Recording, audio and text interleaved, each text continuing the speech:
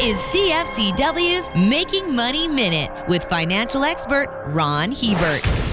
To pay for their massive amounts of spending on COVID, governments are going to have to get tougher on closing tax loopholes. One area that still has plenty of low-hanging fruit are the tax structures of big multinational corporations. One study I looked at estimated the revenue leakage globally from corporations minimizing their tax profile at $600 billion per year. The bulk of that loss coming from businesses moving operations to countries where they pay little or no tax. Currently, 130 countries are working on legislation that would force multinationals to pay at least a minimum corporate tax of 15%. That is a good start. For more information, listen to our Making Money show hosted by Ron Hebert and Gord Whitehead at letsmakemoney.ca or cfcw.com.